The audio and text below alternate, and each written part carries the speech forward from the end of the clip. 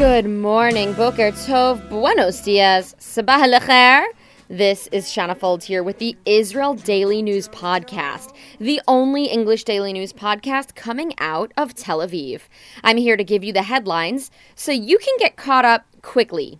If you're listening, you're already on top of your game. Knowledge is a weapon, and if you're with me, you're getting informed, and that means you have the most important rifle in the world.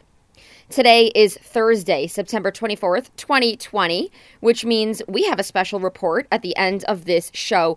It's very important to the universe, okay? So don't miss it. Let's get to the news. Israelis should expect to progress into a full lockdown starting tomorrow. The measures decided upon in yesterday's cabinet meeting, which I told you about here, are supposedly even tighter than Israel's first lockdown in March, which was very serious.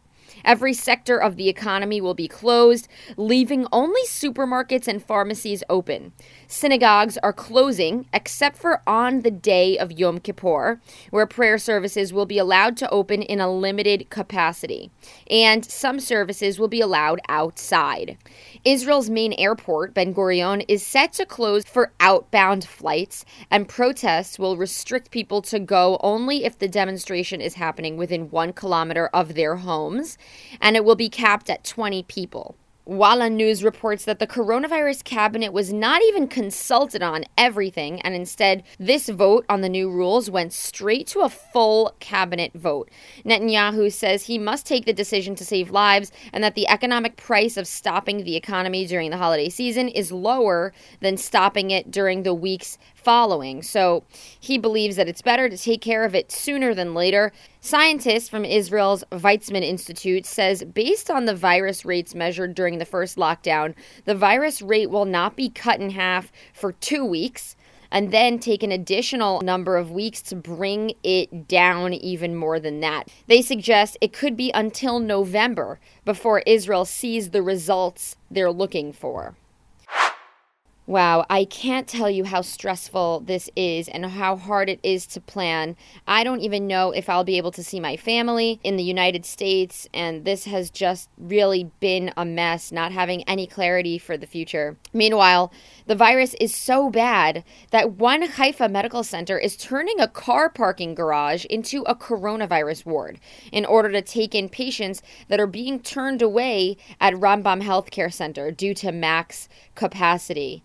So for all of us who are healthy, please continue to wear our masks, don't spread the virus, and just be thankful that you have the most important thing, which is your health. So let's move on to a more exciting item. The U.S. ambassador to the United Nations, Kelly Craft, says another Arab nation is about to sign a peace deal with Israel within the next few days. This is completely historic. Keep in mind, guys, the last peace deal signed with an Arab nation was Jordan in 1994. And now, 26 years later, we have 3 peace deals, 2 of them that happened and 1 that is supposed to happen soon. Kraft says the plan is to bring in even more countries and that those details would be announced in the coming days as well. Well, I don't know about you, but as soon as I read this news, I thought to myself, oh my word, this is going to aggravate Iran. And it's certainly a clear message saying, hey, Iran, we're forming an alliance against you.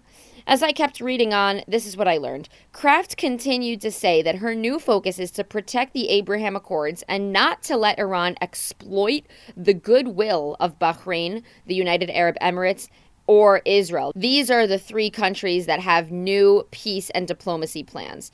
She also said, we want to bring everyone on board in hopes that this will allow the Iranian citizens to see that people really want peace in the Middle East, and they are part of this peace.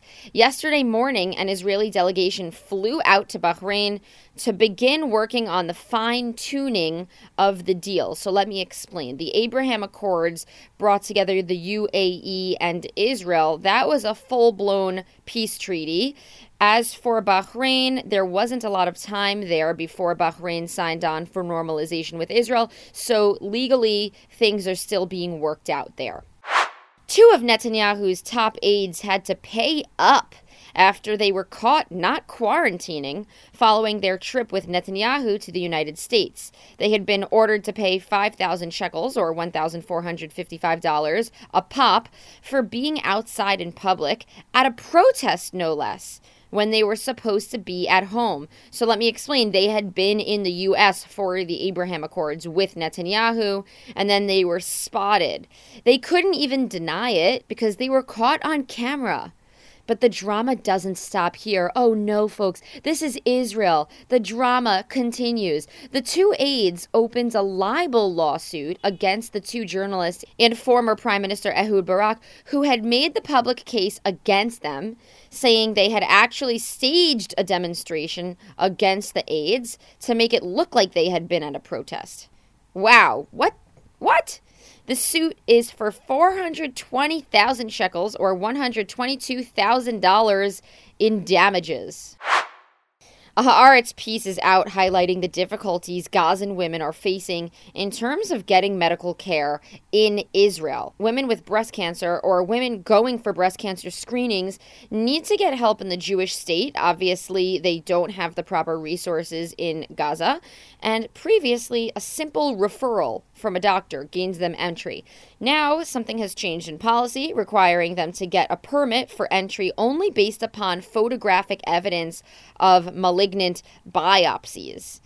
So that changed, and activists are saying it's not fair and it's taking too long, and it's causing Gazan women to have to miss their appointments because they don't have the examinations as evidence.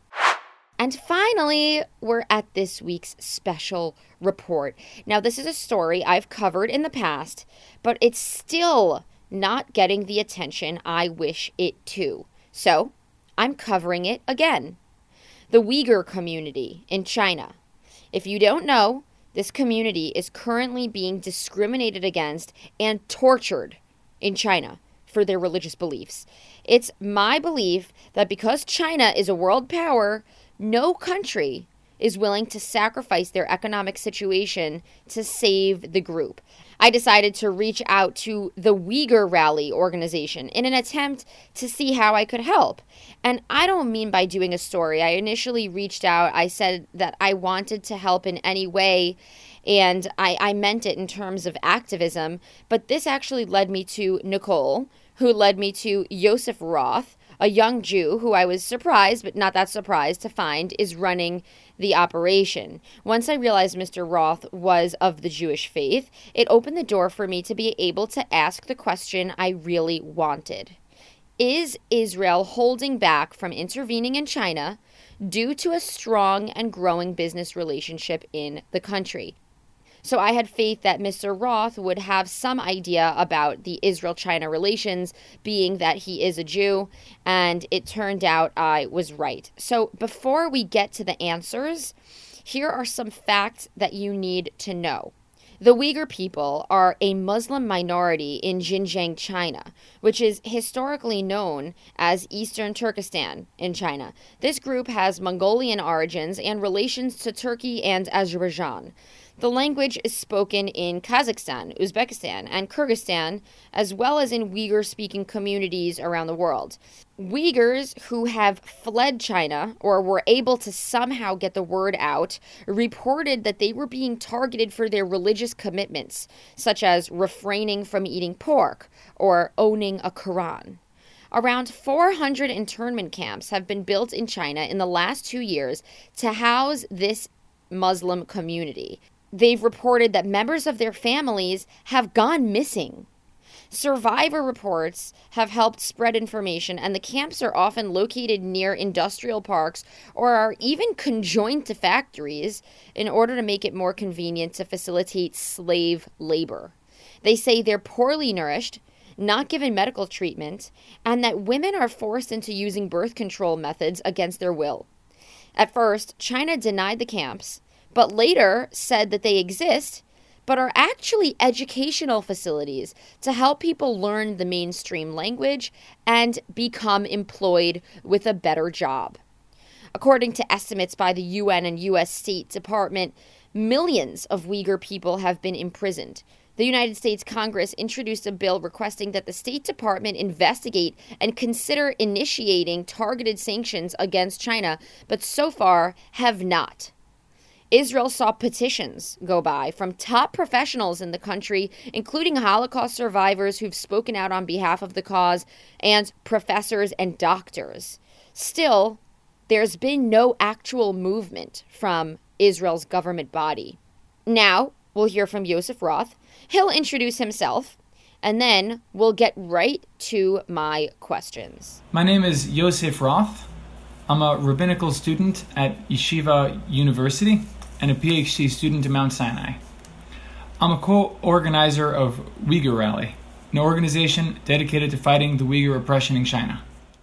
Okay, so first question for you. Why should the Jewish and Israeli community be prioritizing this issue? Israeli and Jewish values hope for a society where everyone can be metakin olam b'malchut shakai. And therefore, we need to defend those who want to worship God against those who would prevent them from doing so. I think that every country that stands for human freedom and dignity must combat this oppression. Absolutely. Absolutely. Okay, so are countries' trade partnerships with China posing a large barrier to combating the Uyghur oppression? Countries' trade partnerships with China pose a major barrier to combating the Uyghur oppression. And this is because the best way to combat the Uyghur oppression is through economic sanctions. To put this in perspective, China is the United States' biggest trading partner and is Israel's third biggest trading partner. And all this makes these sanctions very expensive. Many countries are reluctant to face the economic consequences of fighting for this issue. Yeah, money frickin' talks. So, is fighting this oppression worth the economic consequences that the U.S. and Israel will face if they speak up? Any country that values freedom and justice must fight for the freedom of the Uyghur people. Right now, everyone's values are being tested. Do people care enough about freedom and justice to bear the economic burden? Or will they shirk these values as being too costly? How much is freedom worth? The U.S. recently enacted targeted sanctions against guilty Chinese officials. The U.S., Israel, and other countries must escalate to global sanctions on China as long as these atrocities continue. I agree. So tell us, what can people do to support or stop this issue? In order for governments to support economic sanctions, they need widespread public support. Right now, this issue is still not widely known, and governments are reluctant to suffer economic consequences without public backing. So, there are two primary ways to help. One is to reach out to government officials directly and inform them that you support sanctions against China. And two, to raise public awareness. And this can be done by writing in a local newspaper, organizing public demonstrations, or even simply posting on social media. Yosef, you have shed a light on something very important, and we from the Israel Daily News podcast hope this report makes an impact. Thanks so much for being with us. All right, well, that's it for today's news. Today is Thursday, September 24th. We have a high of 23 degrees Celsius and a low of 29 degrees in this central city. That's 74 degrees Fahrenheit for the low, going up to 84 degrees. Thanks for getting caught up with me. And don't forget, subscribe to the Israel Daily News podcast on Spotify or Apple Podcasts or wherever you're hearing it from. I am everywhere. Tonight, we have Money and Culture live on Facebook. We're going to be live at 8:30 p.m. my time, 1:30 p.m. Eastern Standard Time. We're going to have Dan Katarivas talk about the economic impact of the Abraham Accords on the Middle East and about Saudi Arabia, which may very well be the next Arabic country signing a normalization deal with Israel, but that's yet to be seen. Katarivas is an interesting man. He's worked with Arab countries around the world. He negotiated economic points when Israel made peace with Jordan. He represented the government in Lebanon, and today he lives in Israel and works as the director of foreign trade for the Manufacturers Association. It's huge. To contrast that, we'll have Israeli artist Efrat Hakimi, who is working and traveling in the United States, exploring the history about places and landmarks which include the word Zion in the title. She wants to know if Zion means what it means to her, the land of Israel. She'll have lots of photos and videos of her art installations that came out as a result of her research. So I hope to see you all live tonight for Money and Culture. Also, for anybody who's here in Tel Aviv, I will be running an outdoor Yom Kippur service at Habima Square for people who want to connect to the holiday in a safe way and for people who don't necessarily know how to pray in a textbook style using a siddur. This is going to be run in partnership with White City Shabbat. This is through my organization, Tribe Tel Aviv. I did this event last year and it was wildly successful. I had a lot of people who don't usually observe the holiday come out and find meaning. So don't expect to hear from me on Monday because I will be observing the holiday. You will, however, get my newsletter over the weekend if you've signed up for it. And if you haven't signed up for it, I encourage you to do so because it gives you a weekly wrap of all the news highlights. Sometimes I add in some new stuff. Sometimes I add in some things that you need to know. You can find the information in my show notes. Today, we'll hear a song called Sulam El Kayan by a local Israeli band called the Kameria of Yuval Gilboa. Their lead singer sent me this song after I made a call on Facebook looking for more music to profile. Have a great and productive day. Shabbat Shalom, have a good new year, and may you all be sealed in the book of life. I guess I've never understood in which road should I walk. Cry, cry, cry, tell us that you don't know why. We don't need to find a reason in the corner of the eye. So we came from Dubai to the west of Japan, from the side of the hood to the land of Peru. And we have to know where, though we never know why. All these places we found have turned into white.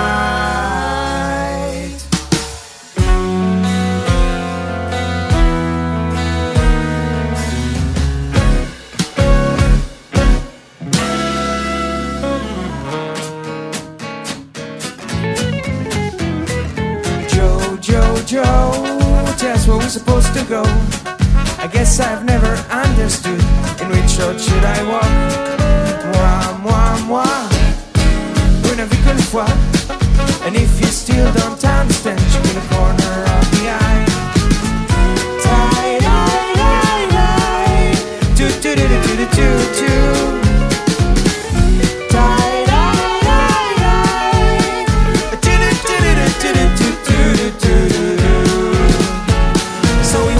From the sun to the sea, as we're finding our way to the streets of Bali, and we're looking for someone or somewhere to be, and we have to find where, and we have to believe that a taste of the air from the seed of the flight as we're spending our time on a Saturday night. No need to be frightened or too late to see, for wherever our life is in top misery.